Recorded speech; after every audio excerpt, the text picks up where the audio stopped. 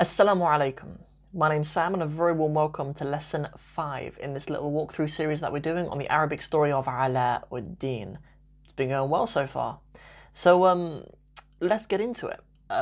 We know how it works. Basically, we're running a competition. We're going to do maybe, I'm aiming for about 15 episodes, inshallah. We're going to have a prize. A prize is one of these jumpers, one of these mugs, and one of these Quran Galaxy lamps as well. Value totaling at about £100, inshallah. And to be entered for that, you have to comment on every single one of the videos in this series. You have to like it, you have to share it, and you have to subscribe as well to the channel. So that's it. And then also, if you do want to become one of the students on the Arabic in 60 Steps program, then please just go to the link in the description below, or you can just type in arabic-in-60steps.com. If you ever have any questions about it at all, just drop me a message. And that's it. That's enough of the preamble, I think. Let's get into it. So we have actually seen a lot of these terms before. So we have this, فَضْطُرْ, فَضْطُرَّت. We actually didn't see it in the feminine version. This is in the here version, in the madi, in the past. I'm going to highlight it for you so you can see what word I'm talking about. So, فَضْطُرَّت. فَضْطُرَّ إِلَى means to have to do something, or to resort to something, rather. Used with إِلَى, it means to have to do something. So, فَضْطُرَّت, if it's the feminine, I mean, the only characters that we've really met so far is Mustafa al-Khayyat, who is the Ab, who is the father of Ala ud-Din, and his mother. We don't know her name, but that's who we'll be talking about. So, she had to, العمل حتى لا تموت. هي وولدها جوعا. Good. So, yeah, she had to work, He died and she had to work. We discussed in the previous lesson, the backstory to that is that after Ala ud-Din died, the mother sold the dukkan, the shop, and she consumed its theman, its price, for a long time. So she ate the money, basically. Good. And they were ju'an, they were hungry. Okay, ju' means hunger.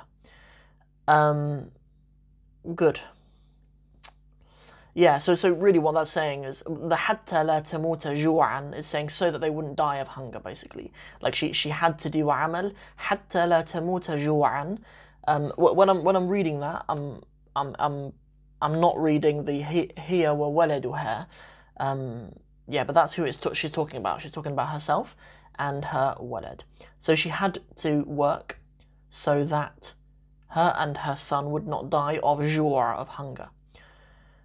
Good. فكانت تغزل. What on earth does تغزل mean? The verb غزل يغزل means to spin.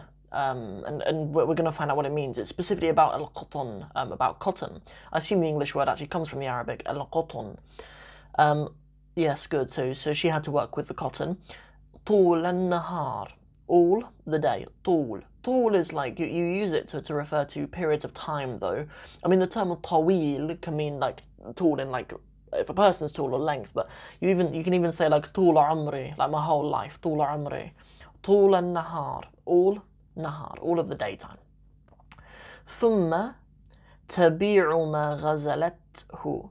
So ثم and then تبيع, she sells. ما غزلته, all of the cotton that she has kind of spun. في الأسواق. أسواق is the plural of سوق. سوق means a market, in the markets. Good. Good. هي وابنها, her and her ibn. I don't know, I mean, to be honest, I don't think this text is actually written for students of the Arabic language, so I'm not sure why. Sometimes the author chooses to use walad and sometimes ibn, but it's good for us because we get to see the variety. Walad really means a boy, and the ibn is specifically about children. Good. And her son, Ala ud-Din. Good. بثمنه. Good. So she's selling it for its theman, right? Selling it for its value. وخلا الجو لصاحبنا علاء الدين. Good. So وخلا is, well, we actually have this term in the Quran as well, in Surah Al-Baqarah, where it says وَإِذَا خَلَوْا إِلَى شَيَاطِينِهِمْ Did you know that bit? Like, I mean, it's second page, Surah Al-Baqarah, ayah 20 something. It's like when they kind of retreat, when they kind of retreat or go back, ila shayatinihim, to their kind of devils. And khala in this case means the same thing. So when he sort of goes back to the environment, لصاحبنا, to our friend Alauddin, بعد موت أبيه, after the death of his father, فأطلق لنفسه العنان. So yeah, I mean, this expression, فأطلق means to kind of, to release something, kind of released himself. Yeah, and al-'inan is like to be free, right? مضى كما يريد is explaining it here. The author's explaining what that means. مضى كما يريد. مضى means to kind of pass by, right? So he would pass his days كما, as what يريد, just as he likes. وَتَرَكَ لِنَفْسِهِ الْحُرِّيَّةِ, and he would leave for himself الحرية. حرية means freedom. If you are hur, means you're free. Good. Okay, so after his father died, there's no more islah going on. There's no more kind of trying to straighten him out, right? He's, you know, there's a good word for it in Somali. You're sort of عيال السوق. The kids, they're عيال السوق. It means like they're sort of children of the, well, it really means like they're children of the market or something in Somali, but it's kind of what it, I don't know what an expression like that is, just the sort of, they're not hood rats, maybe they're roadmen. I don't know. Anyway, so he's spending his time still in al-lahwi wal-la'ib, still spending his time in sort of frivolousness and playing around. حتى بلغت, good, سنه الخمسة عشرة. Balagha is a nice verb. Balagha means to reach something. Not reach as in physically, but to reach as in like for something to reach you, in terms of like a letter to reach you, or something, or for you to reach a certain age. And in this case, he is until this case it is بلغت سنه الخامسة عشرة. So the age of 15. Good. ولم تكن أمه قادرة. ولم تكن, and she was not, obviously talking about أمه, his mother, قادرة. This term قادر means to be able to do something. Quite often in Arabic, the term, this verb will be used instead of the usual فصحى verb يستطيع. The verb استطاع يستطيع means to be able to do something. But usually in Arabic, people say like بيقدر. The qaf becomes a بيقدر. And a بقدر.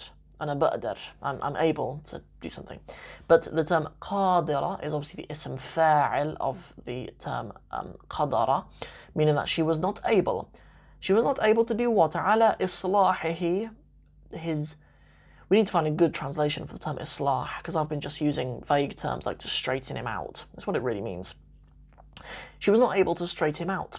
وتحبيب العمل إلى نفسه. Yeah, and to make him want to work. Yeah, we talked about the term tahbib a couple of lessons ago. Good.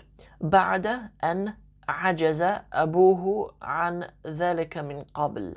So yeah, so بعد أن عجز. The term عجز really is, it's a verb on its own, but it's to kind of have inability to do something. You might know the term عجوز. If someone is عجوز, also used in Somali, عجوز. عجوز why? Somali people will say. But anyway, so yeah, an ajuz is an elderly person, like an old lady. So after he became unable, after أبوه عجز عن ذلك من قبل. So yeah, she was not able to straighten him out and encourage him to do work after his father became unable to do that, as he was before. من قبل. Good. فأسلمت أمرها لله. So we have fa. The fa is like saying so. أسلمت. So she submitted to Allah, right? This verb aslama is the form 4 of the root word salima, meaning to have peace. But aslama means to submit to Allah. Specifically, it's a specific verb to submit to Allah or to become a Muslim. If you want to say that you became a Muslim, you say aslamtu or asbahtu musliman. I like aslamtu though. But anyway, so what is she submitting to Allah? Her amr. Not amaraha, rather, it's amraha. Her amr is her matter. Good. So she submitted this matter of hers to Allah. Good. واكتفت بدعاء ولدها. Good. واكتفت. She was contented. بدعاء ولدها. With the dua for her son. Yeah, the dua of her son.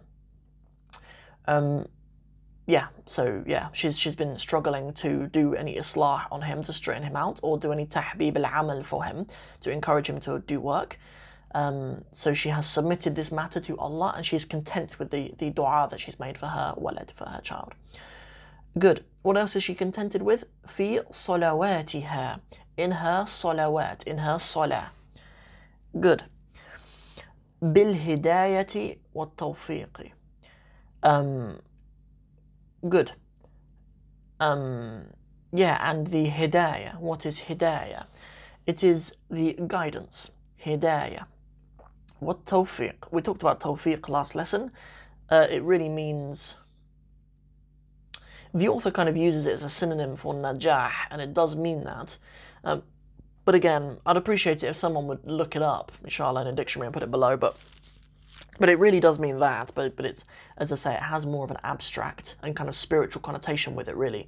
Probably the closest way to say good luck to someone in Arabic is to say bit tawfiq.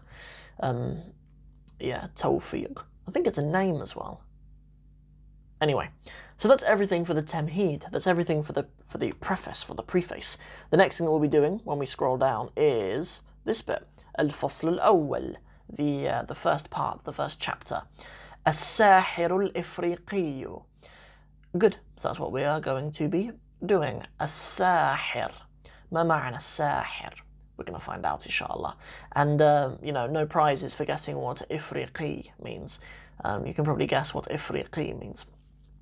Very nice. So, bam, that's it. Next week we are going to do that live. So we'll be starting this live. We will read this entire first paragraph live, and we'll do a walkthrough of it, and we'll kind of have maybe half an hour or something at the end for any general chit-chat you guys want us to have, and any other questions specifically that you would like to have about this. So that's everything for this episode. So I'll see you guys next Monday, inshallah. 6 p.m. we usually do these. We'll do it live 6 p.m. next Monday, and that's what we'll be doing. So see you guys then. Assalamu alaikum wa rahmatullahi wa barakatuhu.